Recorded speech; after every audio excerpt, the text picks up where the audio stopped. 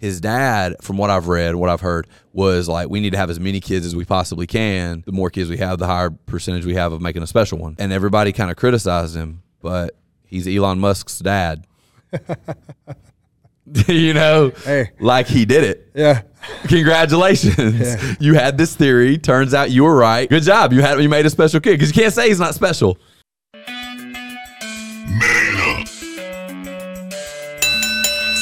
I've been doing this thing my whole life. Suffered with the art, that's why I'm so nice. I've been doing this thing my whole life. Suffered with the art, that's why I'm so nice. Over in your eyes. What's going on, everybody? This is Jake, the Mississippi Superman Reeves, and this is the Man Up Podcast.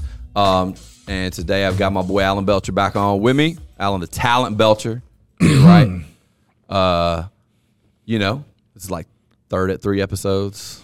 Yeah. in a row, kind of like not in a row. It's broke up between other episodes, but like, Yeah. So it's a lot back to back. So it's awesome. Yeah, it's broke Glad up. to have you back on, bro. Yeah. Nice. Thanks for having me. Yeah, got it. Alan's got a big fight coming up in February. What's the date on that? February 24th. in 24th. New Orleans, yeah. Y'all make sure that you get that. This will be KFC heavyweight title fight. It's gonna be awesome. So let me ask you this, and this is not at all what we have planned for this episode. Like, what's next for Alan after fighting? Like, you win the heavyweight title. Let's be honest. you whatever. You didn't have anything planned for this episode. I didn't have this plan. Oh yeah, I have one thing. We have one topic planned. Dude, that's most of my episodes, homie. I don't know. I just off the cuff a lot. What's next for me after fighting? Yeah, like, or after you win this title, even. Like, I mean, what? Oh, after I But I'm more thinking, I mean, you're what, 39? 38. 38. Thought you were 7 Getting years there. older than me. Wait, what is it? Yeah, I'm going to be 39 this year. Yeah. I mean, close. So what year were you born? 84? 84. Okay. I thought you were born 83. Okay. So again, I got your birth year wrong. My bad, homie. My bad. The only reason all right. I thought that you and Balin were the same age. She was born in 83. Oh, okay. I thought y'all were the same age, but I think that it was just like a birthday lapse. So, you know, you and my wife Balin are really close in age. Right. But yeah, so do you have anything? Have you thought that through much? Like, what do you want to do? Like, what's the next step? Oh yeah, for sure. I mean, I try not to over plan, you know, because I mean, honestly, I've never reached the high goals that I've reached for any type of thing. It's always been pivoting to different things. So I think that's the ultimate journey to where you're just kind of flowing like water to the next thing. You know, as long as you're going in the direction that you want to go in or whatever. So I mean, but I am, you know, I'm somewhat strategic about it. I'm trying to take the fighting as far as I can go. You know, I came back into fighting because I had learned a lot of things about myself, learned, you know, just learned so much that I wanted to kind of take back in there. I was like, well, I'm a different person now, so I'm still young enough to do this. I'm going to go and, you know, and do something big with it. You know, my kids were getting older. My kids were like little when I was stopped fighting in UFC. So they grew up knew their dad as like a kind of like a businessman that used to be a fighter or whatever.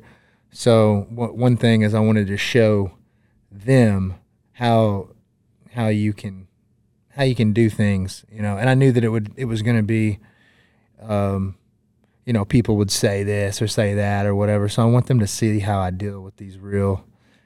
I mean, if you really look at it, kind of like we were talking about last episode, it's about like putting yourself in a pressure situation. Yeah. You know what I mean? Like what I was doing before was just not it. It's like, do something. All right, everybody knows that you can do this. Like, do something that's going to be, you're going to have some people root against you. You're going to have some, you know, you're going to have some self-doubt. You're going to have some fear, you know, and see if you can push through that. Go to the next level. To level up, you have to walk in the face of fear, you know, and you have to do something hard. You need problems to solve, you know. So, yeah, man. after this belt, to me, this is kind of like the beginning of the chapter in a way. Is winning this heavyweight title, be my first world championship. So then the final chapter of the fighting career starts, and it begins, and then it's a great place to start too. It's like, heavyweight world champion, bare knuckle. Now who can I defend that against, or what is another belt that I can go after in another discipline? Yeah. Or whatever. So how long do you plan on fighting then? I think I'll Most people know. would say that typically guys your age, you're looking at the last 5 years of your career or Right. whatever. Yeah. I'm not looking past 5 years. Yeah. Definitely. I'm blessed to have grown enough to look further than just a few months down the road. Yeah. You know what I mean? Like before, I was looking very, very short term. So now I'm able to see a couple of years in the future, and I'm also able to logically understand that 5 years, 10 years, 20 years is coming. Yeah. So there's some things you can do now that's a great idea, But as far as fighting goes, no, I'm definitely not looking at past 5 years. I think that I can't waste any time, so I got to move pretty quickly. Yeah. But with patience, if that makes sense. 100%. What you talk about? I like talking to you about mindset around fighting. Mm-hmm. I like your take on it, because it's a mindset, such a big deal for most people. What are you doing differently now from when you were in the UFC? From when the Alan Belcher that fought Michael Bisping to the Alan Belcher that fought Frank Tate? What's the difference in the mindset? Going into those fights, or just in general, not necessarily going in the fight, but just what did you change more specifically? Mm-hmm. Yeah. So the biggest, I try to explain this is making changes. So, one big thing that I'm doing differently is I'm being mindful of where I am. I'm being mindful of my thoughts, inside and outside of training, and I'm thinking, and mindfulness as an athlete is a lot to me about practicing mindfulness now. And That's being your title for this episode, by the way, Bo. Mindfulness for an athlete. Go ahead. Mindfulness. Okay. It just seems like a good title, bro. Anyway, keep talking. It's a great title. Yeah. So people don't hear. I like this subject because you don't really think of mindfulness and athletes together, but that's what sports psychology is. Yeah. If you research sports psychology, you're going to realize very quickly that all it is mindfulness practices. Yeah. So it's just not that sexy mindfulness, I guess. Come up with another. It comes off, when you say sports psychology, it sounds clinical. When you say mindfulness, it sounds hokey. Like when you're selling it. So you say sports mindfulness versus sports psychology. One sounds like a science. One sounds like something that somebody that's about to try to sell you some sage is telling you about. You know what I mean? Yeah. So I think it's just the perception of it, but it's the same thing, really. Well, I mean, sports psychology, I guess you would say that's a study of the psyche of athletes or whatever. Right. And so mindfulness is kind of a skill. It's a skill. It's the ability to observe yourself, observe your emotions, observe your body, observe your reactions, observe your thoughts, and instead of just being a subject or just being a victim to your subconscious, like most people are. Right. Or like most of us are. I'll say that. Like most of us have been, or whatever. And to grow or to ascend is to come up out of that and start to recognize your thoughts. Start to recognize that those aren't really yours. So that's. I know we might have talked about this last time, but maybe that'll help hammer it home. Is like, you asked me what I'm doing differently now in fighting, and it is in. I think that you need to understand, which I'll make the point. So it may sound like I'm bragging on myself or whatever, but I'll just say, the point I'm trying to make is that where I am right now is better than where it was before, and that's what you were trying to say, right? Yeah. So why is that? It's or why is it better? So the way that I am able to, one, when I finish with a fight, I don't fall off track. Okay, I fought 8 times over the course of a year. So I've been almost at it for about 2 years since I came back and started training. It took almost a year to get the first fight or whatever, but then within a year period of time, I fought 8 times, right? The first one was a decision, 7 following were all KOs.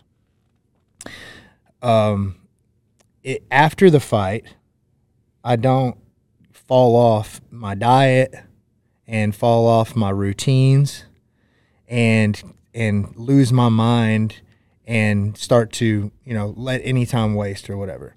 And part of this mindfulness comes from, like, you start to run out of time. That's because that's why when people are getting older, when we get older, we tend to kind of grow and become more mindful a lot of times, right?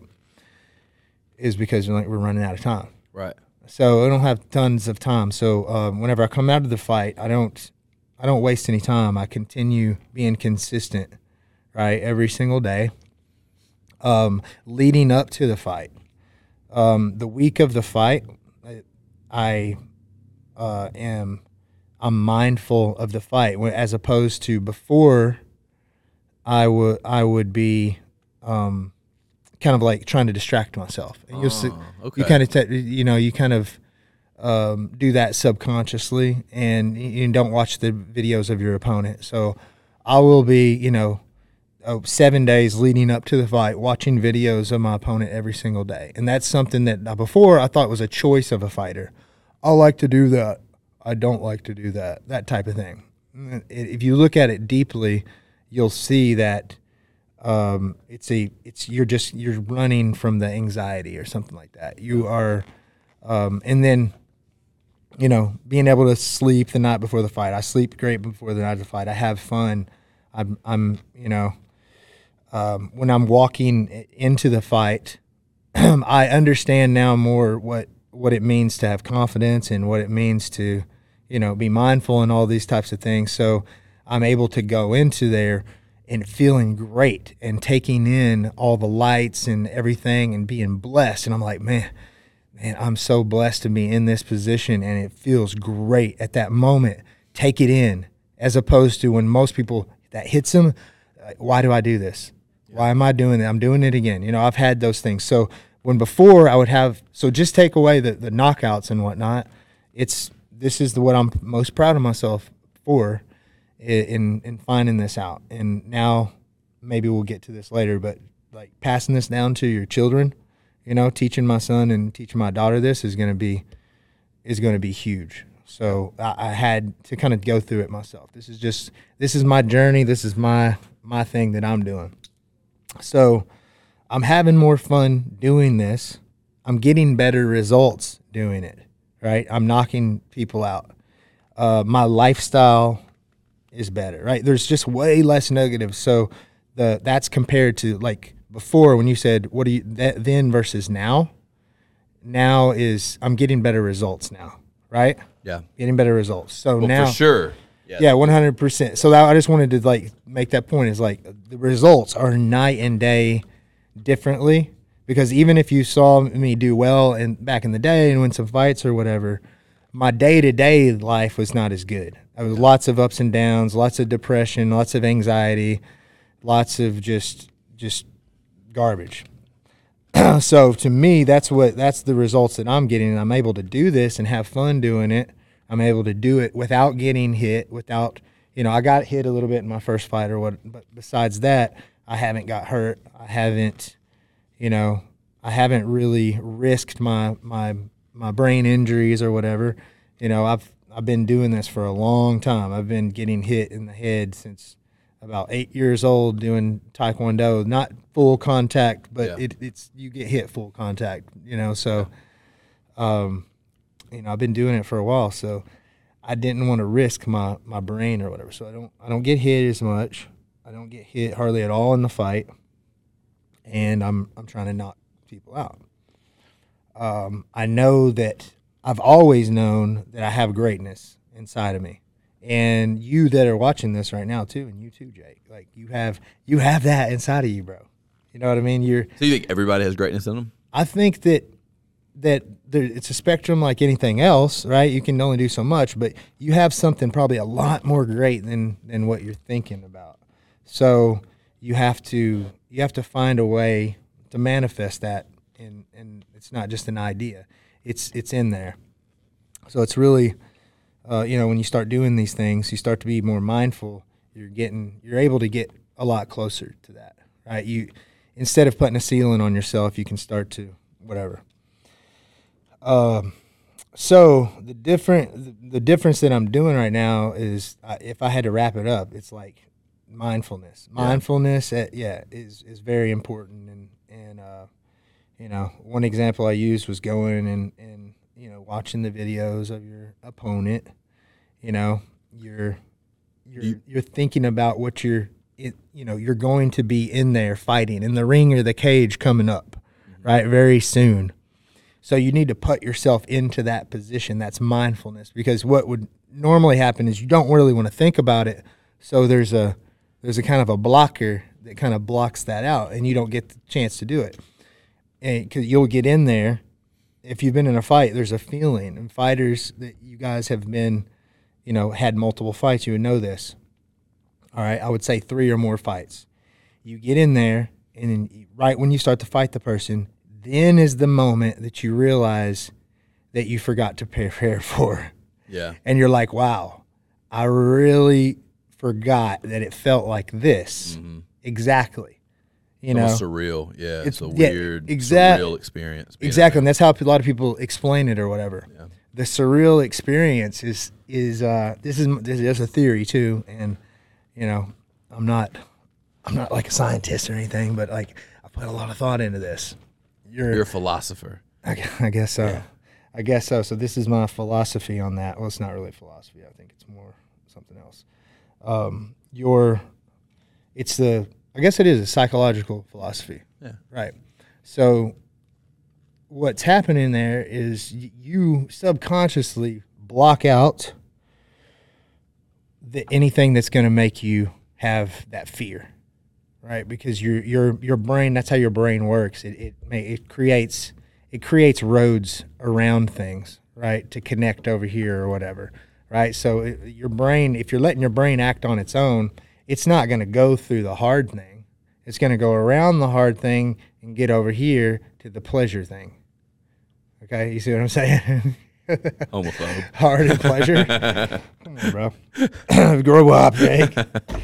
So, I can't. I got a podcast. They're expecting. We'll say the difficult thing. Yeah. All right. So no, keep saying the hard thing. All right. So it goes around the hard thing, and it goes to, it goes straight. Thing. No, not the pleasurable. It goes to the reward or whatever. Okay. So. Oh, you just really want to change it from pleasurable. Okay. Yeah. Like when you think about, Ed Miletus said this before. Like when you talk about. Imagine winning, and he's talking about it in a different context, but imagine winning the game-winning home run. A lot of times you don't really even imagine anything up to that moment. You imagine you hit the home run, and now you're running around the bases celebrating. Mm-hmm. You're trying to skip to the reward. You're imagining the reward. Ooh, that's a great point. But you're not really thinking about the preparation, the day of, the game, like walk out, all that stuff. Right, 100%. Yes, that's exactly. So yeah, maybe you can practice. You think you're practicing this mindfulness or whatever, but you're like imagining the wrong thing. Yeah. But that's exactly where that's where I think that these guys should focus coming up if you want to. Well, that's where I've had success. I wouldn't say that's what you should focus on, but I'm pretty sure that I was behaving like a lot of young fighters that I see now. Where they're not taking their practices seriously. Yeah. They come in, and there is a social atmosphere. There's certain there's a certain amount of, you need to feel good and have some friendships there. Yeah. But at the same time, it is work. So when I come in, like I get to business. I start to work on my mind, right? Especially on a night for sparring. A sparring night is a great time to work on this. You come in and you start to go through your pre-fight routine, right? And you got your music and you got your meditation. You have whatever type of stretches and warm-ups and whatnot you do, whatever gets your reaction ready, whatever kind of gets you in that flow state, whatever gets your eyeballs ready, all these types of things. And you're starting to imagine going through this warm-up, and you're starting to feel this. This is like creating an emotional state, right? Because if you don't create the emotional state, one will be given to you. You see what I'm saying? Yeah. So you need to create the emotional state instead of being at the mercy of whatever happens. It's probably not going to be that good because, like I'm saying, you've been ignoring all this stuff, and then all of a sudden that fear hits you, and now it's the emotion of fear. It's the emotion of fear, and it's so strong you can't get rid of it. And you've probably been in a position like this before. I have too. I had it. Yes, I've been there several times in different fighting, and where you get into this emotional state, and the kind of like the mindful talk to get yourself out of it. Oh, it's just emotion. It's just happening, whatever. And you just can't get yourself out of it. Yeah. It's so strong. It's so strong. So fighting is like that. If you're not prepared for it, you're going to get hit like that. Yeah. So you have to start being mindful of the emotional state that you're going to create going into the fight, right? What it's going to feel like when you go out there, what it feels like standing across from that person, all those types of things, right? And then you create the emotional state that you want to be in, right? If there's a certain feeling that you get whenever you're sparring and you're doing really well and you're really feeling the flow, hang on to that feeling. You need to like take a snapshot of that as a feeling, not a picture, a snapshot of a feeling. Yeah. Right? And then you want to figure out. I know exactly the feeling you're talking about too. Like that flow state when everything's landing and nobody can hit you. Yeah, I know what you're talking about. Yes. I just don't know how to do it. I just don't know. I don't know what the steps are. That's been a big deal. And from a coaching standpoint too, like how do you coach this into your guys? Like how could you mass produce this? It seems like it'd be really hard. It's almost like a personal journey, which it is. It is. Yeah. I think you got to coach them how to kind of go on the personal journey, because it's not going to happen unless they get on the same page. But you can coach it. Like if you had a room full of me, we would all understand it, right? And you see what I'm saying? It's a perception. It's a paradigm shift. So you want to just kind of coach them into it, or otherwise you're at the mercy of just finding someone that's really, really, really talented that just has like the natural ability or whatever. Right. But there's probably going to be a ceiling with that person. Yeah.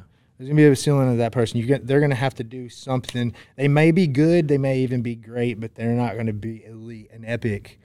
And that's something I've noticed as a coach is we talked about on the last episode. A lot of guys' ceilings are 100%. That's the dictator of it. The dictator of your ceiling is like emotionally. It's a lot more emotional than it is physical. It's a lot more like, because most people just quit. They fight for a little bit and they lose one time and they quit, or they get it in their head that they're not good enough because they didn't perform well enough in this one area. That was my thing. I think a lot of fighters do that. They, you kind of get to this ceiling where your body can't take you any further, but it's just about now how well do you handle the anxiety? Right. How well can you be calm under pressure, and can you handle the anxiety? But there's not a lot of tools to prepare you for that anxiety. There's not a lot of training. You go to the gym and you jump rope and you hit mitts and you spar or you roll or whatever. But there's not a lot of real research or knowledge. And so it's cool that you were able to kind of, there's some, but you were kind of able to do this for yourself. It's just tough. That's tough to do because I've tried. I've worked on it myself, and It's hard. It's something you have to be very conscious of. I think the reason it works is because you keep doing it. You can't just do it during fight camp. Mm-hmm. I think that's what you were saying. You do it all the time. Right. I think that's the difference. Like, you're not practicing it enough. Yeah. If you're only doing it in camp. Yeah, and there's something to be said too about just practicing it in your everyday life is a consistent practice for everything. You know, that's another thing that I've done is like I've tried to figure out how everything in my life fits into me going up and maximizing this end of my career. You know, because I'm trying to hit a home run. I'm trying to go all the way. So, how is everything like maximizing my mindset and whatnot? So it's like practicing this mindfulness all day long with anything that might throw off your mood or give you anxiety, trigger you or whatever. And like when you get triggered by stuff, it's like, you know, as men, we don't want to admit it, but when you're triggered by something, that's something that you need to work on and need to heal of yourself. You know, it goes deeper than that, and you can heal that. And, you know, and dealing with the anxiety is one thing, but if you, anxious is like an emotional state, right? So that's what I was saying. Like you're going to be handed some anxiety if you don't give yourself the emotion of confidence and the emotion of, you know, whatever it is, the emotion I can't think of right now, but the feeling and the emotion that you want to get in, that state of flow, that state of like, I can't miss and I can't be hit, you know, that type of thing. You got to get yourself into that state.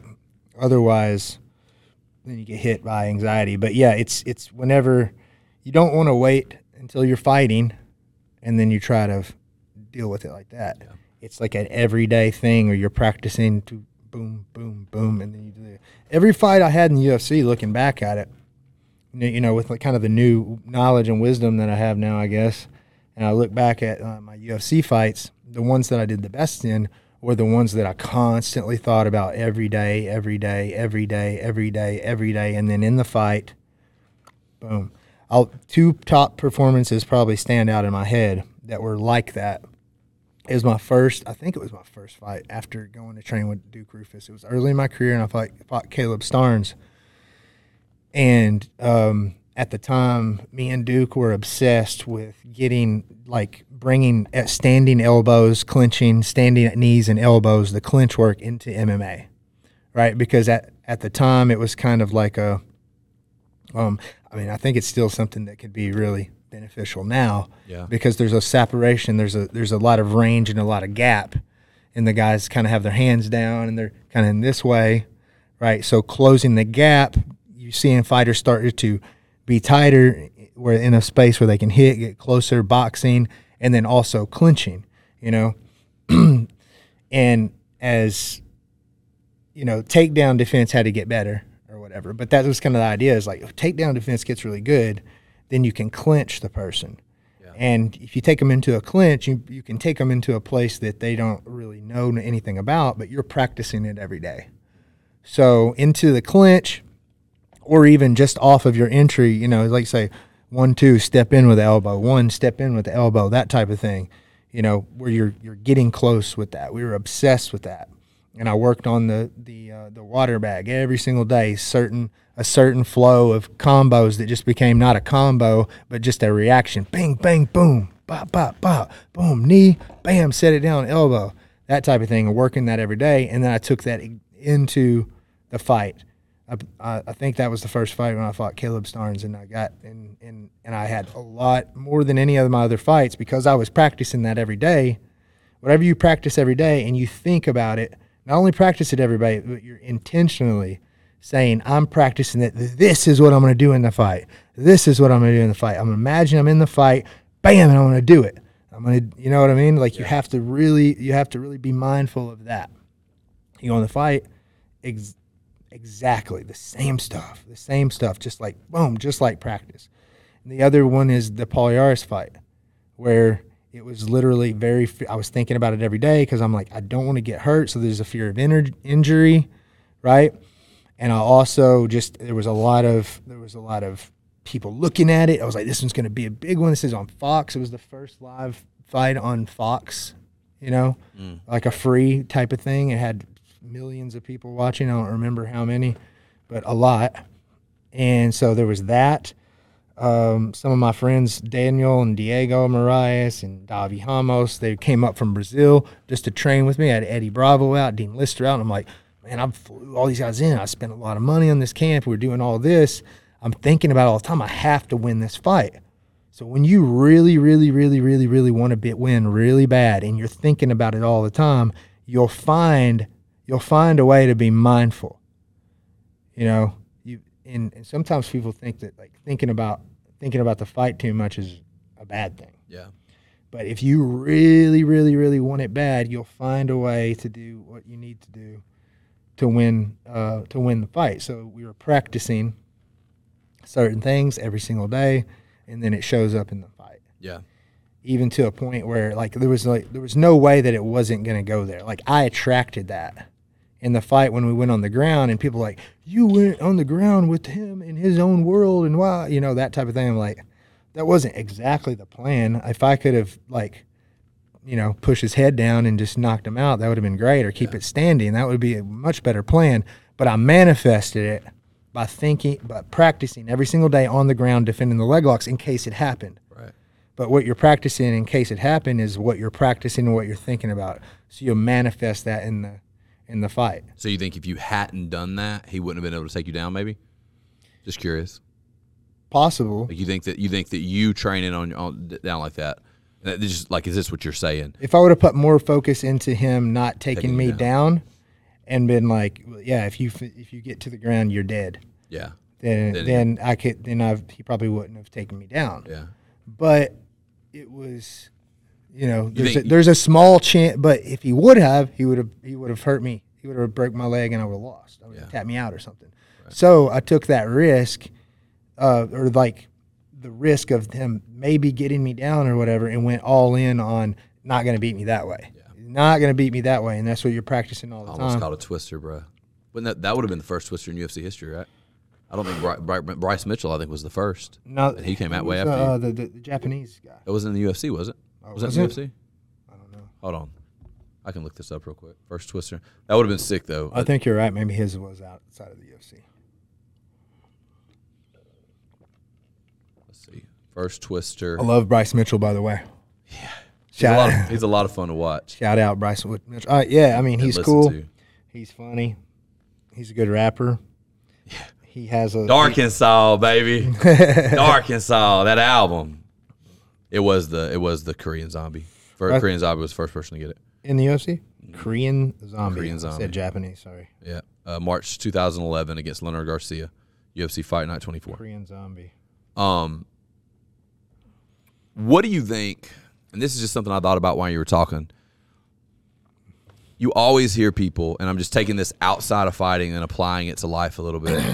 Do you think that's one of the reasons why people, when they reach goals or they get certain places, they always say it doesn't feel the way I thought it would because they never spent any time thinking about how it would feel? Like, and every time they do think about it, they're just like they don't spend time thinking about it. They just spend time thinking about what they want. You think that? I think that has something to do with it. Okay. Yeah, it has a little bit to do with it. I kind of think of that as you think you're going to be fulfilled. Yeah. You think you're going to be happy and you're going to be fulfilled. Yeah. And that isn't what it feels like. Right. You still don't feel fulfilled because you're, you might for a very brief time or something, but you still, like what we were talking about last time, you want to go up. Right. You want to do more. So then you realize that the goal isn't the mission, it's the climb up. It's the journey. What do you think, what responsibility do we have to teach this kind of stuff, like to our children? Mm-hmm. Like, I think that's a big thing because as humans, we're very communal. We're very what makes humanity so great isn't that we're so smart. It's the fact that we figure out how to build on top of each other, right? You figure something out, then I can learn from you, and then I can go and make it better. Right. Or I can, But I feel like, and I'm kind of segue. This is kind of a shoehorned segue, but I do feel like a lot of those things that I think kids really need to learn, they're not being taught because parents aren't teaching it or don't know it. And then they spend all day learning things. Like we were having a conversation about school recently, and I have a very like strange relationship with my opinion of school. Like I think education is the most important thing on this planet. I just think that the education most kids are getting. You were homeschooled, right? I was homeschooled, yeah. I think that the education they're getting isn't like preparing them the best way that it could for the future that they have in mind. I think we kind of have this cookie cutter. I wasn't homeschooled my entire life. I went to public school for my early elementary years. I homeschooled through my later elementary years. I went to a private school for junior high and high school. So I'm in 2 different private schools. Okay. I moved around, but you're homeschooled some here and there. Yeah. And I think back to, I don't trust the government. I don't trust that I look at what schools are teaching, not just public schools, private schools too, even though my kids go to private school. My boys go to private school. Maddie doesn't. I let her pick if she wanted to stay in public school or not after me and her mom got married. But the boys go to private school, and the thing about, we got kids coming in. The thing about private school is it's still the same programming as public school a lot of time. Yeah. Like the programming doesn't change. It's still responding to bells, following direction, just teaching kids to follow direction and be able to show up and do a thing, and be good workers, be good worker bees, which I think we got to have worker bees. So I'm not saying that it's not necessary, but I think that I look at what they're teaching our kids and I'm just like, man, that's kind of mostly bullshit. Like there's just way more important things for them to be learning. Right. Especially after like 5th or 6th grade. Right. What's your opinion on that? I do agree. I do agree that there's more that they need to learn for sure, 100%. I think that there's no reason for them to learn a lot of those things there's no reason for them to be forced to go to school to learn those things. Like if they have a proclivity for science, they want to go to school for science and they want to go take higher sciences and beyond just like really basic biology and things. I think that that's good. I think forcing kids to go sit in a room and learn about things they don't give a shit about is a stupid way to learn. And people just aren't going to, I think teach them basic math. You need to know how to add, subtract, read, and write. I think you need to know like basic history and English, and then let them join an apprenticeship program. Let them go produce in some way, and then the ones who want to be doctors, they can continue and learn more and go get their doctorates, and the ones that want to be professors, and the ones that want to. But we now have it so ingrained in our society that you can't be successful without 22 years of school. Not really, until you go to school till you're 22 or 23. And it's just not really the case. And I don't feel that – I feel like a lot of it now is more just hardwiring of belief systems, negative belief systems, more than it is in education. So I just kind of have but I'm not going to homeschool my kids. Like I don't believe it hard enough to actually do something about it. Yeah. I'm not, and I don't think that I should. I don't know that my kids are going to be better off being homeschooled by me. I think the amount of me they're getting is probably about right. Yeah, I've had that. I've had those thoughts, and I think it balances out to where what they could get in homeschool, but also the negative of like I don't think that I would do that great of a job, or like, you'd have to get someone else to help or something. I'm not really sure about that. But I will say this, like, I do feel like I do homeschool my kids. Like I am, and I didn't used to do this when they were younger, but now as they're getting older, I'm starting to realize now, even just from my own life, I've realized that I'm a product of my raising. I'm a product of my environment that I came up in, and I've had to undo a lot of that stuff, and I've had to learn different ways, and so then the more you understand that and see that, the more it scares you about your kids. So I definitely have a certain set of values that I'm trying to get them to learn, and also just ways to deal with and regulate their own emotions. Yeah. And start to even from a young age, while their ego isn't so set in stone, start to show them how it's being formed in a way, and start to point out behaviors without hating on people. Yeah. That's a big one for me. Is I don't like I mean, I'll hate on people a lot, but I catch myself and I do it in my head and I don't say it, or I'll say it or whatever and I don't like or whatever, but I'm not. I also have to be that mindful leader of my home. So whenever whoever it is around is saying something negative about someone else, I have to shut it down pretty quick, and I think that's going to pay off over time. Yeah, for sure. Yeah, I think a lot of people don't know a lot of those things, and even just like even if you were to take it a step further, or a step further back, really, because you're talking about like really big picture stuff. Yeah. Even on the more micro level of like the things you're teaching them aren't going to affect their life. The things you're teaching them, they're not going to remember. And the flip side of it is this. I don't think that homeschooling is necessarily the right answer either, because socialization is super important in children.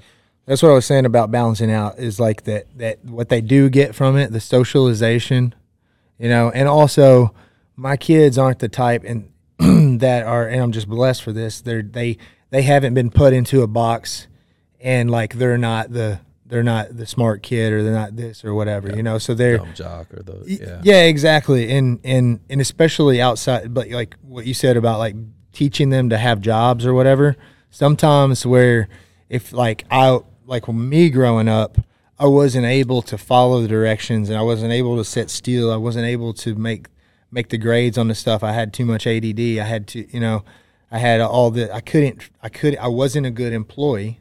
Yeah. Basically, I wasn't a good employee. Same. So I got labeled, I got put into a box of like, these kids are not the good employees, so they're stupid or whatever. You know what I mean? That's good. So, you know what I'm saying? Yeah, I like that. So like, luckily my kids haven't done, they've done pretty good with their grades and whatnot. But I think in this extra schooling and stuff, I've let my kids experience the socialization and I'm trying to think of more benefits of the school, but I mean, they do. Socialization's a big benefit. This is why I focus on the way that if I was homeschooling, I would have to figure out more of, more subjects and things to talk about or whatever. Yeah. That's why I don't like what they teach in school. Yeah. Right. And I would like to find more ways to expose my kids to more subject. Like my daughter is about to be 13 and she's starting to show an interest in psychology. I'm like, okay, all right, you kind of, that's cool. It seems like, okay, you got my brain. Like you kind of starting to think like me. That's cool. So now I'm trying to figure out more ways to expose her to that a little bit more, but mainly on the level of their habits and their ego and spirituality and these types of things. I feel like you bring that, you do a good job with that, which you can at home.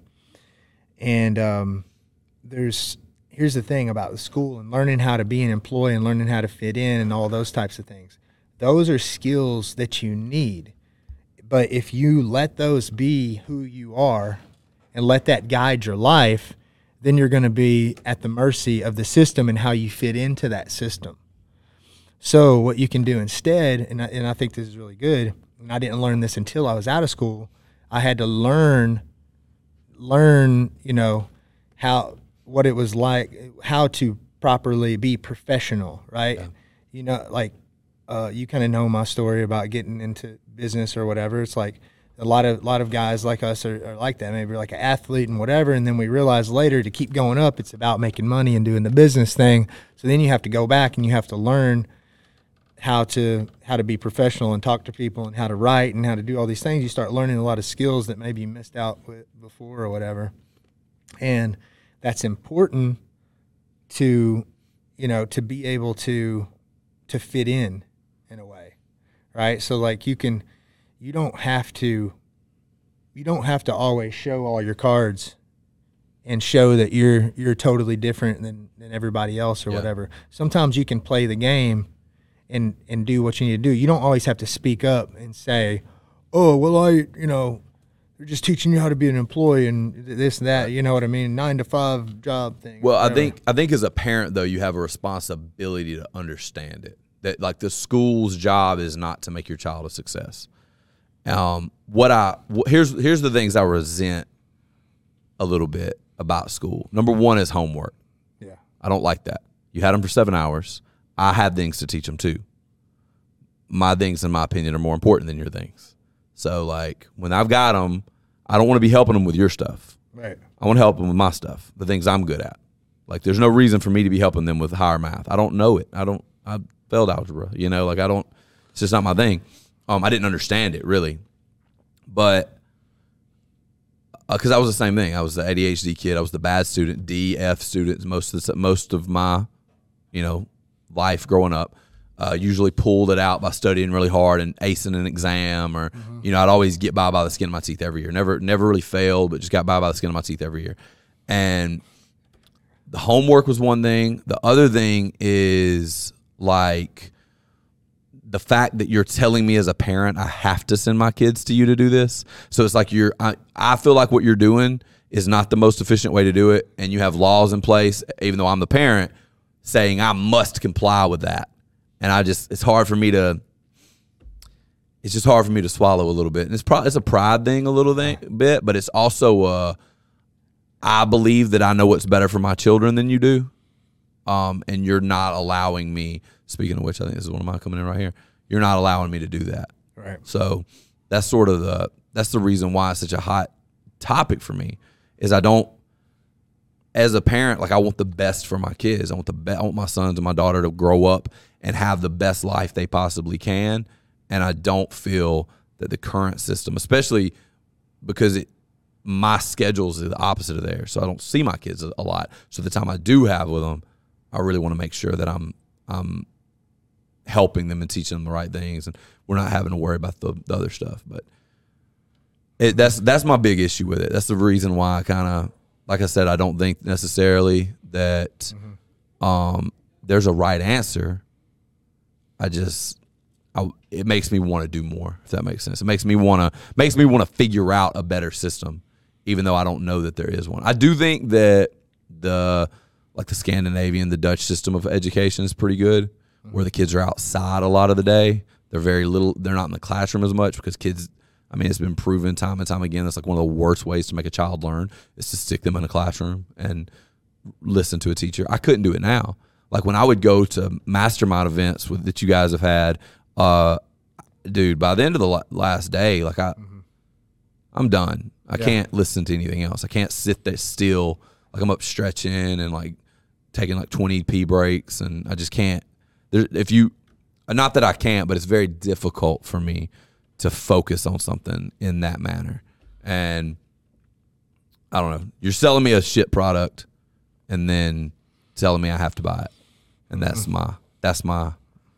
Yeah, I agree. The question becomes, what do we do about it? Yeah. And unless you fix the whole system. Yeah. And neither one of us are in a position to do that. So, I think, and honestly, I think this is part of something in us wants to get to that level. I think that's what we're all trying to do, is like get to a level where we have enough leverage to have real control over our lives. Mm-hmm. That's my motivation. More than like having money and a luxurious lifestyle, I just don't want to have to live on anybody else's terms. I want to be able to I want to live on my terms, doing what I want to do, like lifestyle that I want to live. Like Elon Musk, he's got his own school for his kids. Oh, really? Yeah. He's got like that's 8 another level. He got like 8 of those little kids. His dad, bro, it's kind of undeniable. His dad, from what I've read, what I've heard, was like, we need to have as many kids as we possibly can. The more kids we have, the higher percentage we have of making a special one, right? And everybody kind of criticized him, but he's Elon Musk's dad. you know, Hey. like he did it. Yeah. Congratulations. Yeah. You played the lottery. Like you had this theory. Turns out you were right. Good job. You made a special kid, because you can't say he's not special. There's something special about the guy. Yeah. So anyway, let's wrap it up right there. It's been an awesome episode, man. I've enjoyed this talk. Let's get out of here. I'll see you guys on the next episode. Make sure that you guys go and subscribe to the YouTube channel. Also, go like us on Facebook. Follow us on Instagram at the Mississippi Superman Show. This has been the Man Up Podcast. You can check us out on Spotify, and Apple Podcasts, wherever you get your podcasts. You got anything before you leave? No. Nope. Thank you. All right. Thanks for having me. Awesome. Appreciate you. Awesome. Peace.